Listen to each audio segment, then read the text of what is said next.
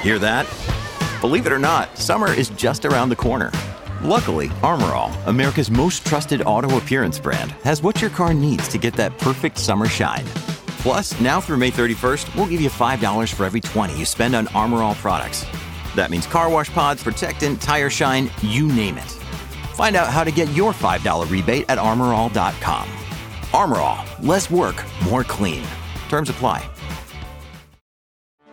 Get ready for the greatest roast of all time, the Roast of Tom Brady, a Netflix live event happening May 5th. Hosted by Kevin Hart, the 7-time world champion gets his cleats held to the fire by famous friends and frenemies on an unforgettable night where everything is fair game. Tune in on May 5th at 5 p.m. Pacific time for the Roast of Tom Brady, live only on Netflix. When you need mealtime inspiration, it's worth shopping Kroger, where you'll find over 30,000 mouth-watering choices that excite your inner foodie. And no matter what tasty choice you make, you'll enjoy our everyday low prices, plus extra ways to save, like digital coupons worth over $600 each week. You can also save up to $1 off per gallon at the pump with fuel points. More savings and more inspiring flavors make shopping Kroger worth it every time. Kroger, fresh for everyone. Fuel restrictions apply. Mary redeemed a $50,000 cash prize playing Chumba Casino this year. I was only playing for fun, so winning this was a dream come true. Chumba Casino is America's #1 social casino experience. It's serious fun. With over 80 casino-style games to choose from, you too could win life-changing amounts of cash. Be like Mary. Log on to ChumbaCasino.com and give them a whirl. That's ChumbaCasino.com. No purchase necessary. Void or prohibited by law. 18 plus. Terms and conditions apply. See website for details. The voice in the preceding commercial was not the actual voice of a winner.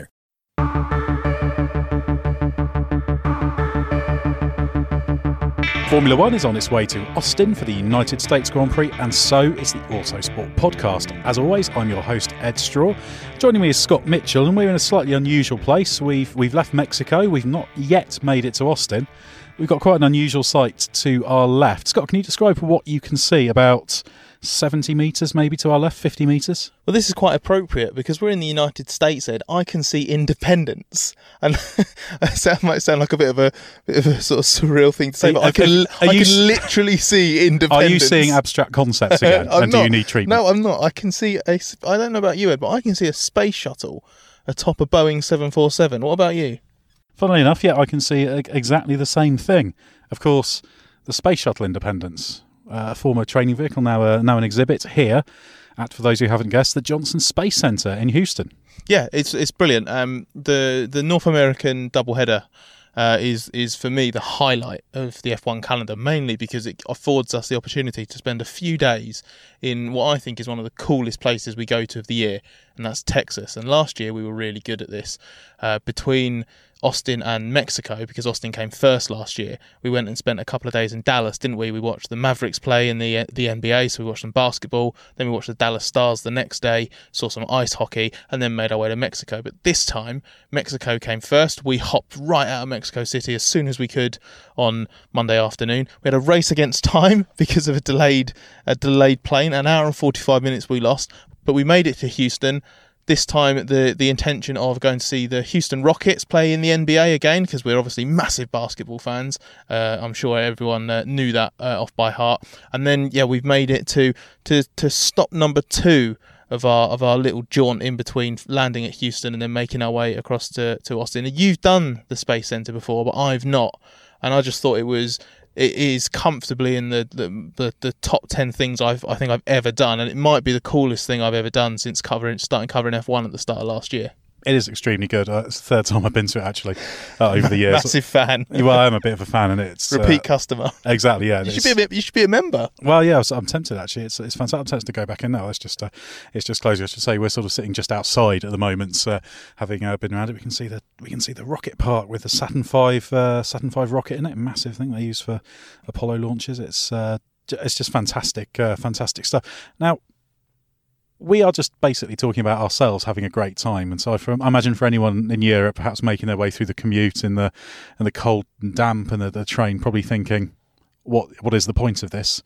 but we have managed to make a connection. We have, and it is exactly that. What is the point of this? Because when we were talking, looking around and sort of getting our heads around some of the details of space exploration and the crazy levels of resource and investment, unknowns, and all of the stuff that goes into to finding out information, and a lot of people, I think, it might ask, what's the point of it? Why did man ever need to go on the moon? Why? We learned today that all of the samples that they brought back from the moon, including the very last expedition, they've still got another 2 decades before they go through all of the samples and get everything they need from it. So by that time, it would be what, 70 odd years since man first went to the moon and brought some samples back. That seems like, why do we need to spend 7 decades learning about this? And the reason we're talking about that is because I think the argument is also applicable to F1. What's the point of it? Does all of the stuff that we do on a minute by minute basis over the Grand Prix weekend, all of the little bits and bobs, things that feel like pigeon step stories, does it really matter? In the grand scheme of things, what's the point of Formula One? We're in the middle of this massive F1 2021 debate. We've got a huge rules announcement coming this week, Thursday in Austin, and we're obsessing over that and wondering, is this going to make or break F1? And does it matter? What's the point? And what I think the next thing really to move it on, Ed, is for you personally, what's the point of F1? What's the point of space travel? What is the connection? What is the point in anything like that just seems to be like quite an expensive recreation? Well, although I wouldn't say that Formula One racing is quite as lofty in its goals as, say, travelling to the moon, or all the things that NASA does. Of course, NASA is so broad in all the things it does. But I think it's in the famous Kennedy speech when he set that timetable for getting to the moon, put a man on the moon and return him safely to Earth by the end of the decade. And I think it was I'm paraphrasing, so I can't remember the exact quote, but it's, we choose to do these things not because they're easy, but because they are hard. And I think you sort of see the best of humanity in trying to do things really well. And a Formula One team, for example, is a huge edifices, huge amounts of human resource and knowledge and effort, and of course money, go into every little detail.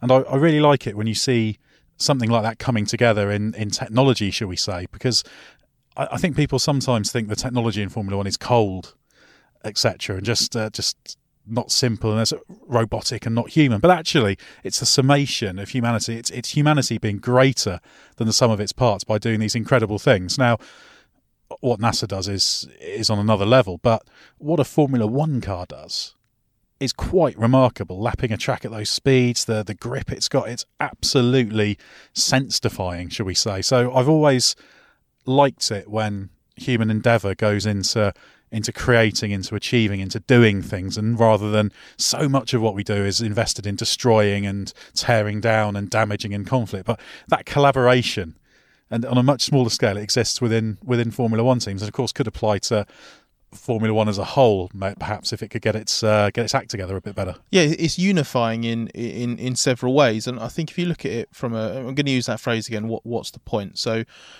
in Formula One, we've got arguments over what's the point of F1 being technically innovative. There's always a debate over how much road relevance F1 needs to have, for example, and what's the point of road relevance? Why don't we just make the cars as quick as possible?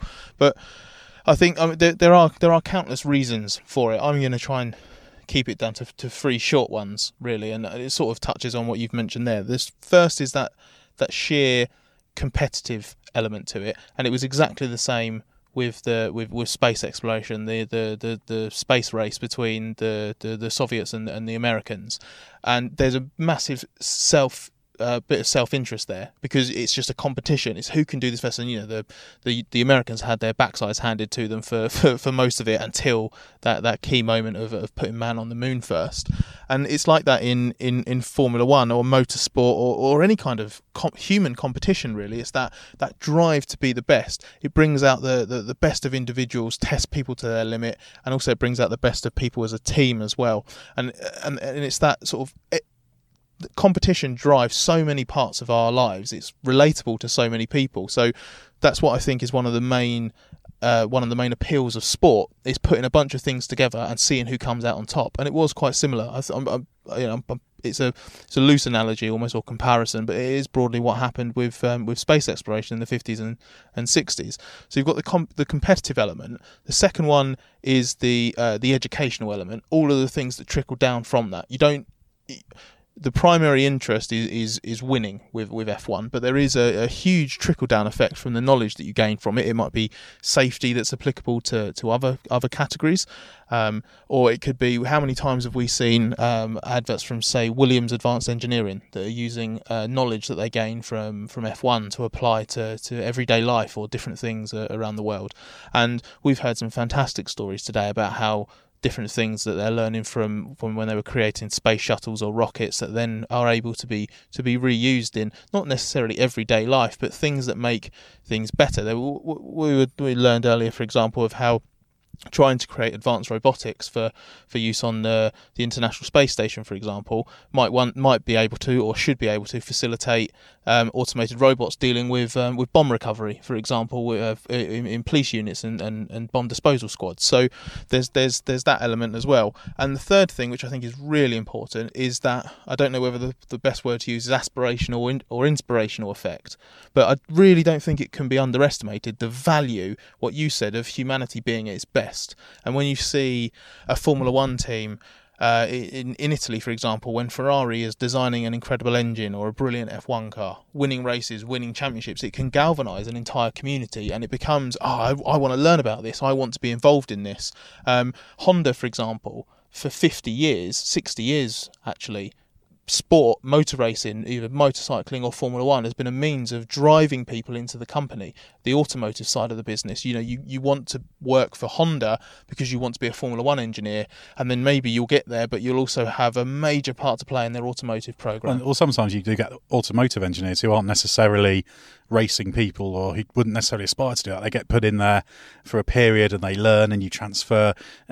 People talk about things like road relevance and technology transfer, but there's also working practices and that kind of thing, and the speed of work in Formula One. And that's what Formula One teams and engine manufacturers have to do. They have to work on totally different scales. It's not like road car production where you can spend months deciding on the spec of something. You've got to just, absolutely, you've got another race in 2 weeks' time. Exactly. You don't work to the same timetable as anybody else. And I find that what you mentioned there, the really ambitious target of putting man on the moon by the end of the decade in the early 60s when JFK gave that speech, what a crazy target. We looked at how quickly we were, humanity was able to move forward from using an adapted military ballistic missile to having this incredible, insane Saturn rocket. Well, we could just see in the distance the replica of the Redstone rocket, which they used to launch the first few Mercuries. That was the kind of the first manned space flight for the US.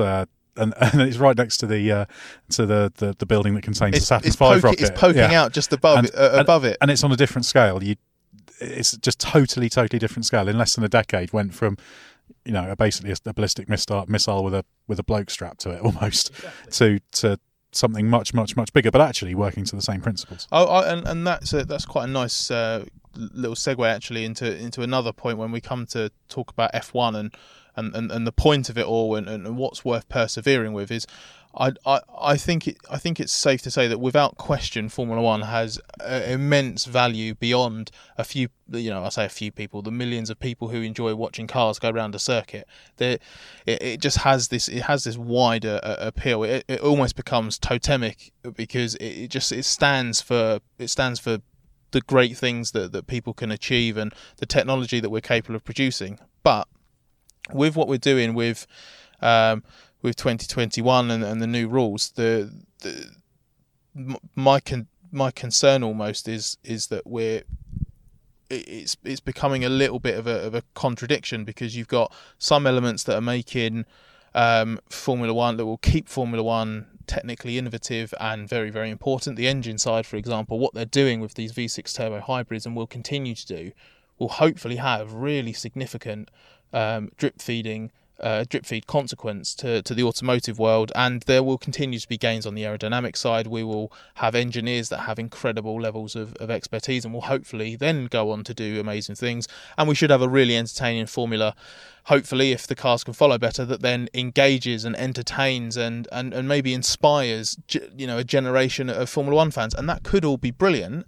But at the same time, we've got we're going to move towards a kind of car that's heavier than ever, and it's are they going to be bigger than ever? And you're just using the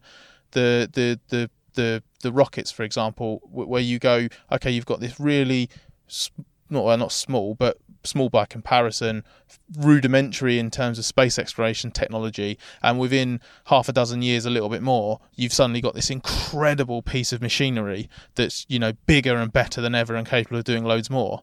F1 cars seem to be getting bigger than ever. They're going to be heavier than ever, but it's not quite the same. I'm not entirely sure that F1 cars getting bigger all the time is a good thing. Definitely not. No, exactly. It's a bad thing. But drawing on that analogy with 2021, the big problem I've got with it is it's trying to be kind of all things to all people, isn't it? And mention that Kennedy speech. Very, very simple objective, wasn't it? Get to the moon by the end of the decade. Get someone up there, get them back.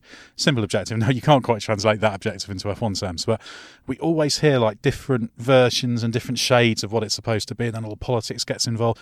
And I think there's been no single-minded vision about what F1 should be in 2021. Now, those involved with F1 themselves will say they've got one. Every team will say they've got the perfect answer. But actually, individually, none of those organisations have the correct answer. It needs to be a collective, collaborative effort with a clear objective of where you're trying to get to. And then once you've set the objective, that's the easy bit, you then invest the resource, the commitments and the analysis to trying to work out how you achieve that. And that's the key, isn't it? Yes, absolutely. And F1's been going through the preemptive troubleshooting phase for some time now, trying to work out right on the technical side. They've got this rule breaking group, don't they? Where they're trying to basically take the technical regulations as intended for 2021 and try and exploit them as a team would.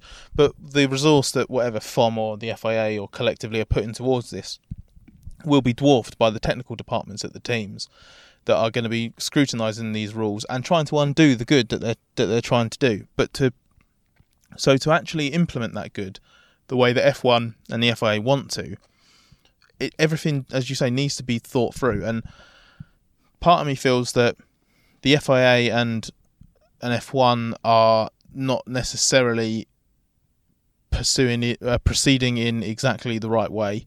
I think that there are some concerns that the teams are raising which are valid, but at the same time, I think F1 and the FIA, the good that they're trying to do is simultaneously undermined slightly by the team's individual vested interests. And to do what we've been doing this entire podcast and draw analogies, when we were walking through the exhibit on the International Space Station earlier, and you're looking at the rivalry between America and Russia, and what then effectively became a truce. Well, of course, you had that's the big international collaboration. Even before that, you had the Apollo-Soyuz mission in, I think, 1975, when they docked an Apollo module and a Soyuz. So this is still not quite the height of the Cold War, but it's still going on pretty seriously at that point. And then you've just got a moment of collaboration between two groups of scientists, really trying to achieve something great, something symbolic. And actually, that Apollo-Soyuz, I think it's a real shame people don't talk about that so much. It's sort of forgotten a little bit because it was a bit of an afterthought to the Apollo program after it was cancelled. But it's such a wonderful totemic thing where you've got the astronauts reaching out and the Russian cosmonauts and the US astronauts shaking hands. Yeah, the world's first international handshake in space, which is really cool. And you're right, it's what it represented. It was two conflicting sides that had two conflicting ideologies as well. Two conflicting sides and ideologies that were persevering, spending a lot of money for in a sense the betterment of what they were doing, trying to improve humanity's knowledge and understanding and make a real impact on the world. But it was a lot of ego involved because it was about doing it first. And how similar is that to Formula One, where you've got Mercedes Red Bull, Ferrari, all the teams really that act individually in their own interest, because all they're trying to do is make the best F1 car possible and improve F1 technology, but with the interest of doing it first. So you have these conflicting selfish interests and motivations, but there is a bigger picture that exists beyond that, and that's what it was from a space exploration point of view, is the beginning of something that ultimately has created the International Space Station, for example, and the project that combines the Americans, the Russians, the Canadians, the European Space Agency, China. I'm probably forgetting a couple as well, but this massive global effort, because you realise that actually, there are always going to be small, selfish national interests within that, but as you said, it's almost like the sum of the parts are massive in this case. On a Formula One side, you've got 10 teams that have got a load of conflicting interests, and what you effectively need to do is bang their heads together and get them to realise, look, I appreciate that this might not be what you specifically want, but if you can just reach a compromise, that there is something that will benefit everyone as a whole. So you will get individual selfish gains from that, but the collective will benefit as well, and that's what 2021 should be.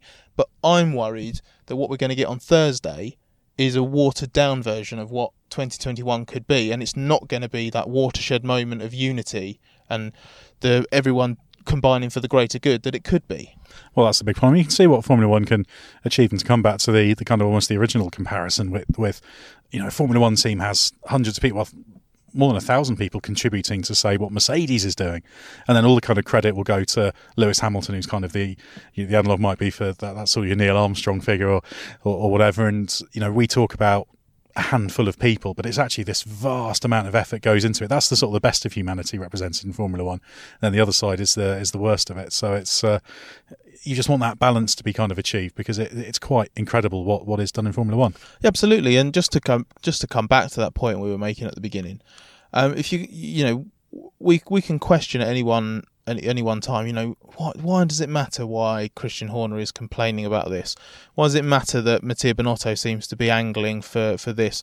What does this mean for the likes of Williams and Haas, and what are their opinions on it? Sometimes it does feel like they're making such baby steps towards something, and I think we feel it as well, working in the paddock, when you're reporting what people say or the latest disagreement, and we can see it in the reader numbers. There are some times where the interest in the topic just doesn't bite.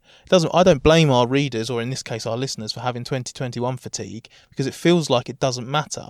But when it's combining towards a scenario where this could be such a big opportunity for F1 to make a significant step forward. If F1 2021 worked as well as it could, you could genuinely have a situation where the absolute premier category in a sport is, not only is it technically innovative, it's incredibly competitive, it's massively international, it has a reach beyond any other sport, I think, in the world, because even football, the Premier League has its roots in England, for example, and then La Liga in Spain, Bundesliga in Germany, etc. But it's only occasionally with the World Cup or whatever that you actually get this single combined international interest, and F1 2021 could be this massive thing that reaches out and actually starts to tick all of the boxes, and then it can actually become something really, really significant. It almost transcends sport if you get it to the point where F1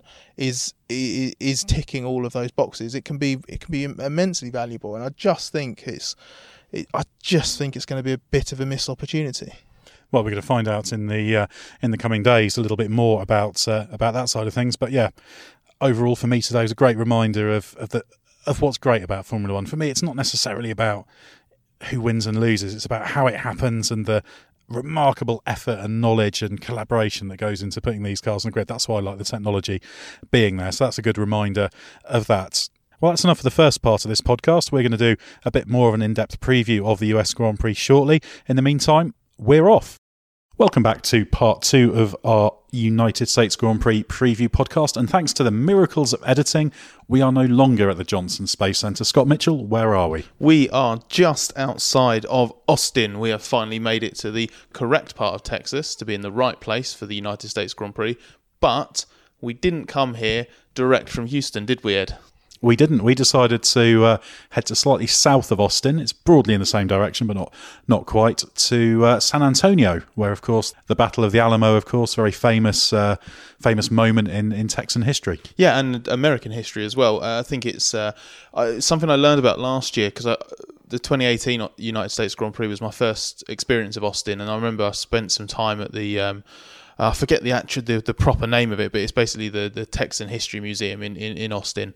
I went there with Jimmy Roberts off of F1 Racing, and we had a great time, learned a lot about it, and read about the Alamo there. So to actually stand and see the building and be on site for something that represents what I guess we know as American culture, which is that freedom and independence and that kind of vibe. That's what the Alamo has come to represent. Obviously, it was a failure in terms of keeping out the forces, but it has come to represent this much bigger thing, this fight for liberty and freedom that America holds obviously quite dear, as I think we see quite obviously in all forms of their culture. Yeah, very much so. 1836, of course, the Battle of the Alamo, for anyone who wants to find out more. And while at the Alamo, Scott, did you draw any comparisons with Formula One? Well, when we were at the Johnson Space Centre, we used this brilliant insight into such an amazing feat in human history to talk about what F1, what's the point of F1 and the parallels between the two. And being at the Alamo, a historic site, scene of something horrific from a human point of view, but important from a historical point of view in the 19th century, I did have a thought, actually, Ed, about what is relevant from the Alamo compared to Formula One. And do you want to know what that thought was? Enlighten me. Absolutely nothing to do with Formula One. It was just a cool place to be. So we've basically just waffled a little bit there because we're bragging a little bit about our whistle-stop tour of parts of Texas that we find quite cool. Space Center was quite relevant. We thought that there was a nice little point and analogy to make there in terms of F1. The Alamo, we just wanted to go there because it's quite cool and it's a really awesome piece of history to see. Exactly. Strange enough, it is quite rare we actually get to see anything like this. Normally it's just sort of hotel, racetrack, restaurant, and that's about it. But it's been great fun squeezing in a few bits and pieces. But we will get back to looking at the United States Grand Prix in a little bit more detail. Obviously, the big thing everyone's going to be talking about on track will be, will Lewis Hamilton clinch the title? It's not actually a very interesting topic. Of course, he's going to clinch the title sooner rather than later. It'll only be deferred if it isn't this weekend, won't it? It's an inevitability, Hamilton winning the title. And I think it's can something be almost inevitable? Can you quantify inevitability? I would say that it's pretty inevitable that Hamilton's going to win it this weekend, because I think Bottas needs to win with Lewis 9th, I think, and no higher than 9th. So I think he needs to gain 23 points on Hamilton, Bottas, in order to keep the title alive. It's extremely unlikely that will happen. Not saying that Valtteri can't win, but I just don't see Bottas winning and Hamilton finishing 9th or lower. Should it happen, all it will do is prolong the inevitable, because Bottas will still have an enormous gap to make up. So yeah, we're just waiting for Hamilton's coronation now. This would be quite a cool place for a party. Austin's pretty fever, isn't it? So he's won it in Mexico the last couple of years. He didn't quite manage it last weekend. I think he's going to do the business on Sunday, but that's not what I'm most looking forward to this weekend. What are you most looking forward to this weekend? I just want a continuation of the fights that we've seen over the last few Grand Prix. I think it was such a shame now.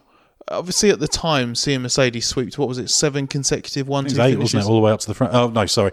8 consecutive wins, and I think it was 5 consecutive 1-2s. Of course, Monaco broke the of course, Monaco run did of 1-2s. Break it, didn't it? So 5 consecutive 1-2s, yeah, and just this unbroken run of wins in the first third of the season was impressive, but it was just, come on, guys, we've had enough of this Mercedes domination now. But it was down to Ferrari and Red Bull to do a better job, and while that ruined the championship from a title fight point of view, what we have had pretty much non-stop since then, and actually even from Monaco, when the Mercedes win run was still going on, from Monaco onwards, we've had an almost unbroken run of pretty damn good races. And since the summer break, it's changed. Ferrari is the one that's got the edge in terms of qualifying pace, but what we've seen Mercedes win the last 3 Grand Prix despite not starting from pole position. So I just think it's just going to be another fun one. Ferrari might top it on Saturday, but Mercedes might have a stronger Sunday race car. We don't really know when Red Bull will be in the mix or how strong they'll be here, but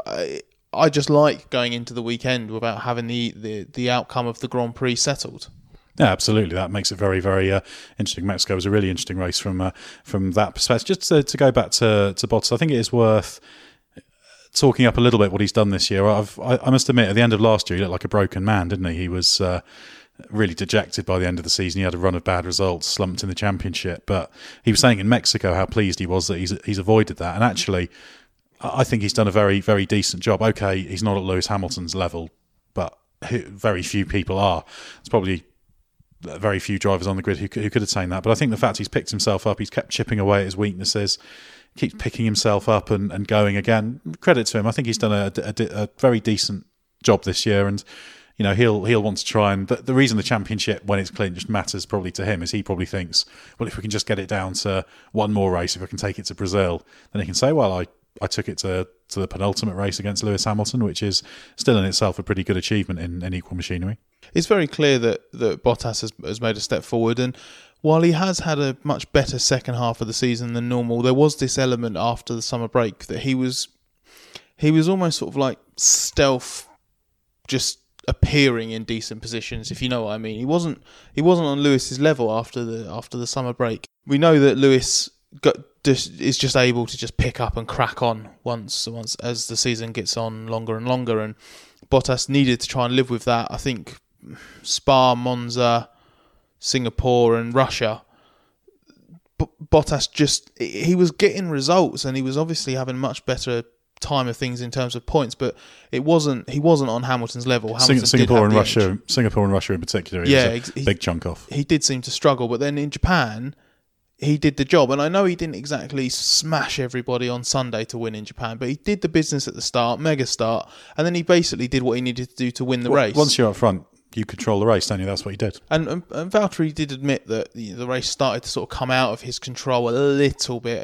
I think he was wary that the guys behind were catching him more than he wanted, and I think he also knew that Mercedes effectively had to intervene almost to stop Hamilton from causing Bottas real problems with a different strategy. So that was a bit problematic, and then obviously he crashed in Mexico qualifying, which blots his copybook again. But I thought he drove really well. He executed his strategy nicely. He just basically he's been a small fraction behind Hamilton, and it's been nice to see him pick that up because he was broken at the end of last year. And we joked about evil Bottas 2.0 at the start of this season, but he did come out in 2019 as a new person. I'm glad that he's been able to take the fight as long as he has, even though it's felt like a foregone conclusion for a while. And Bottas ultimately hasn't had what's required to beat Hamilton or really challenge him. But it's nice that he seems to be ending the season with more of a flourish than a whimper. And that's good because it fuels hope for next year, and it's just nice to see. It's nice to see another car in the mix. It means that we've got both Mercedes, both Ferraris, at least one of the Red Bulls that we're hoping is going to be in the fight any weekend, and that's just making it all the more entertaining, even though we've got a title that's long since been decided. Yeah, absolutely. Good on Bottas for lifting himself, and that there's a long history of very, very good Grand Prix drivers being made to look a little bit ordinary by world champions, and great drivers. But he's close enough to Hamilton for that to be a decent tick. So, although perhaps it was a conservative option, Mercedes keeping him, he's doing a decent job. Of course, that'll be the ongoing thing of Ferrari's performance and whether they can convert qualifying pace into results.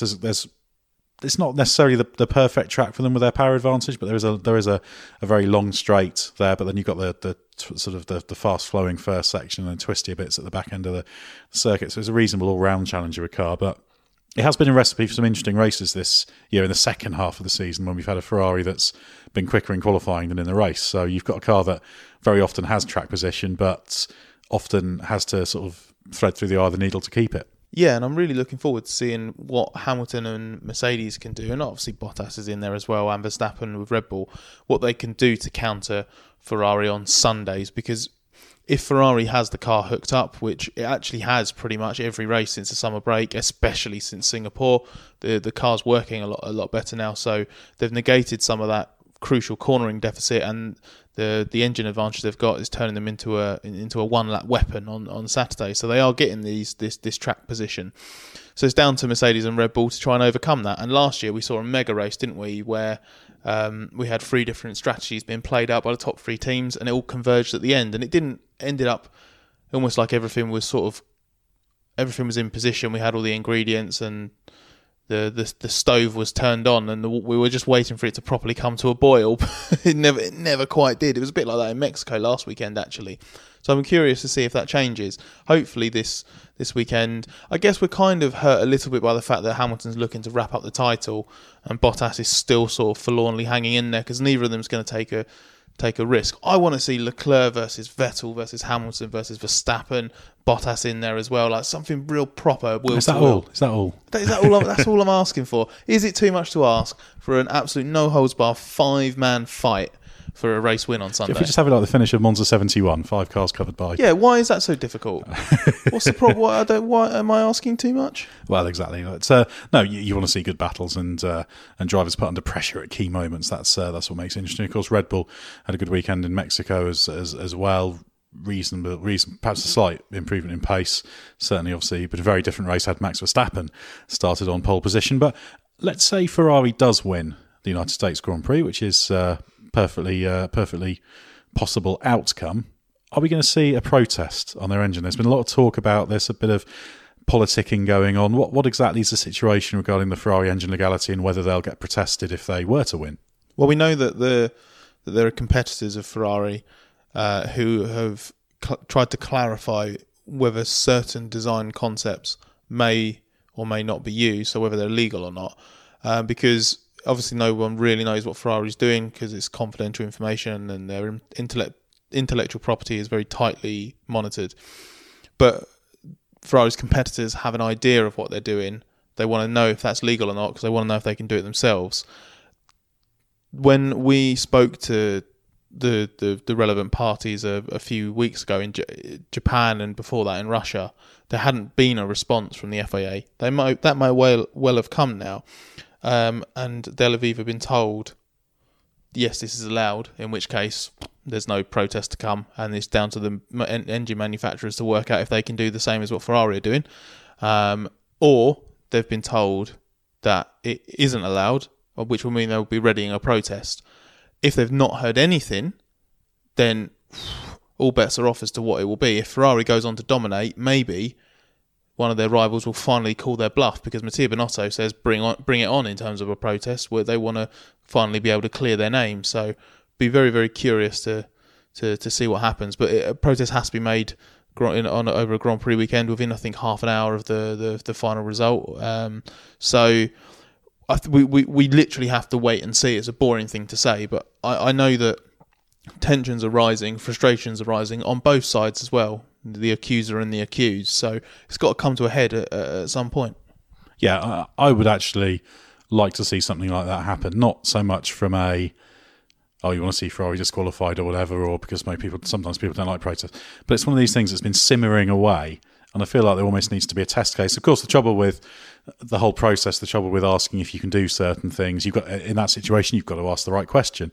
And then the problem in doing a protest, you've got to protest the right thing, etc. So it's a little bit tricky. What does surprise me is sometimes there's a reluctance among teams to be seen to be the bad guy doing the protest. And yet they're quite happy to run around the place whispering about this, that and the other. So I would like to see some people put up and shut up on this one and say, right, we're challenging this because this, let's actually see what we can do. And also, if you're Ferrari's opposition, you want to do that because either you want to know that something's completely legal and to have really tested it, if necessary, legally, or you want to stop them doing it. So going into next season, it's in their eyes a more level playing field. So that's what I'd like to see. Yeah, absolutely. I'm completely in agreement with you there, Ed.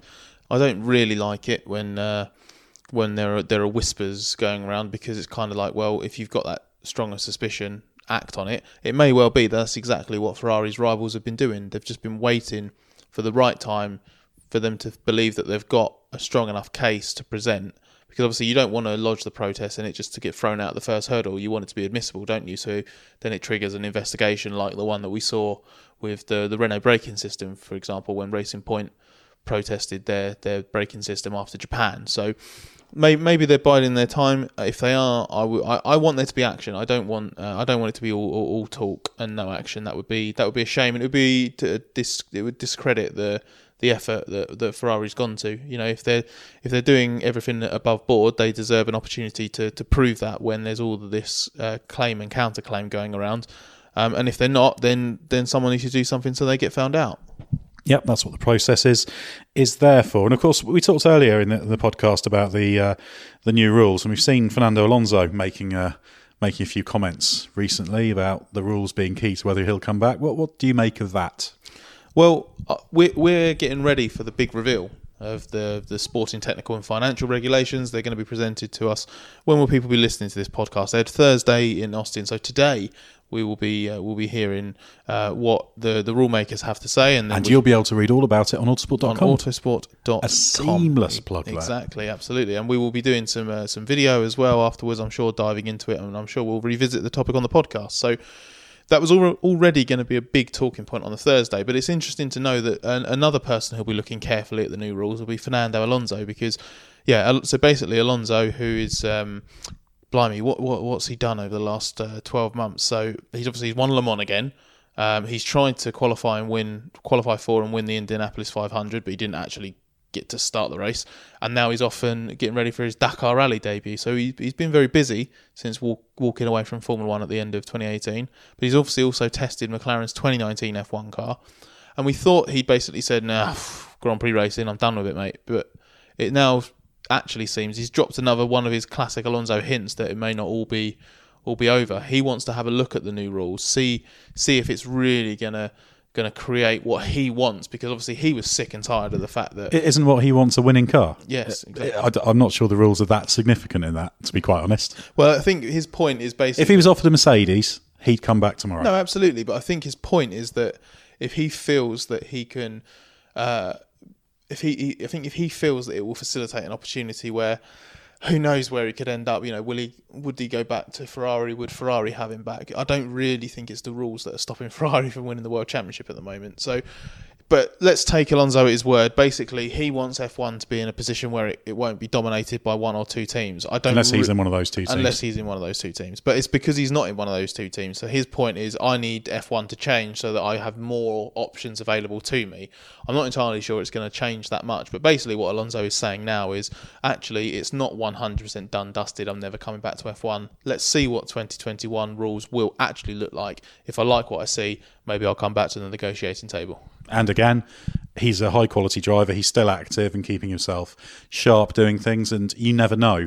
And my view is that it'll depend on whether a top team is in a situation where it feels it needs a driver. I think the chance of that happening have been reduced by the fact that Charles Leclerc, as you'd expect, has done very well in Ferrari. So you've established a new sort of top driver, has joined the pool there, although you could argue that he's dented Sebastian Vettel, though Vettel started to hit back a bit more in the past couple of races. So, I'm not sure the landscape is sort of turning in Alonso's favour at this stage. But, if you find yourself needing a driver, if suddenly Lewis Hamilton retires tomorrow and Sebastian Vettel retires and there's not enough to go around, then somebody might get on the phone to him and think, actually, we need a driver of that calibre.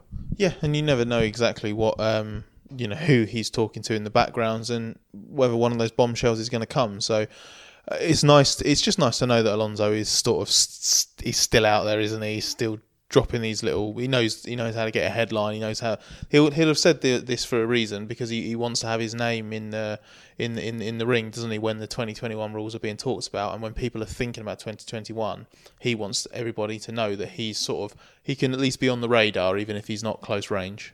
Yeah, exactly. That's what he'll be aiming to do, and he's still got a few years in him yet. So, I mean, it'd be a fascinating story if he did come back, and you can't count out a driver of that calibre, certainly. Well, obviously, United States Grand Prix. You mentioned that there should be proper full detail of the new rules. We've had lots of bits and pieces, and we've got a reasonable idea of how they're going to look, but it's not until you get the kind of final complete package, the whole set of regulations, financial regulations, of course, as well. So that's going to be a really interesting thing to keep an eye on. So do check out autosport.com for news on that. Also, Autosport Magazine out every Thursday. The Autosport podcast is out free every Monday and Thursday. We'll be back, of course, with a review of the race that will come out probably in the early hours of Monday in Europe, given the time difference. And well, it's going to be a big weekend for Formula One. Let's see how people respond to the regulations. Thanks for joining us. We'll be back soon with another Autosport podcast.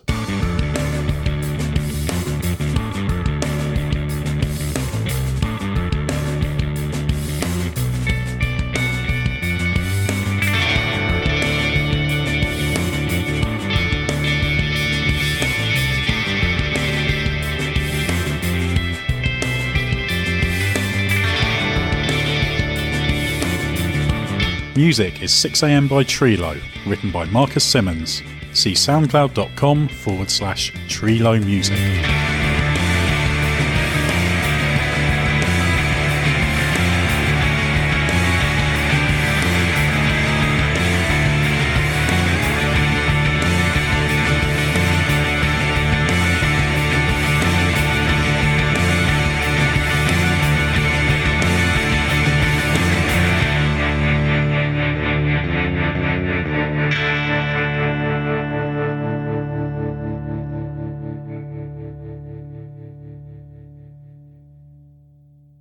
With the Lucky Land Slots, you can get lucky just about anywhere.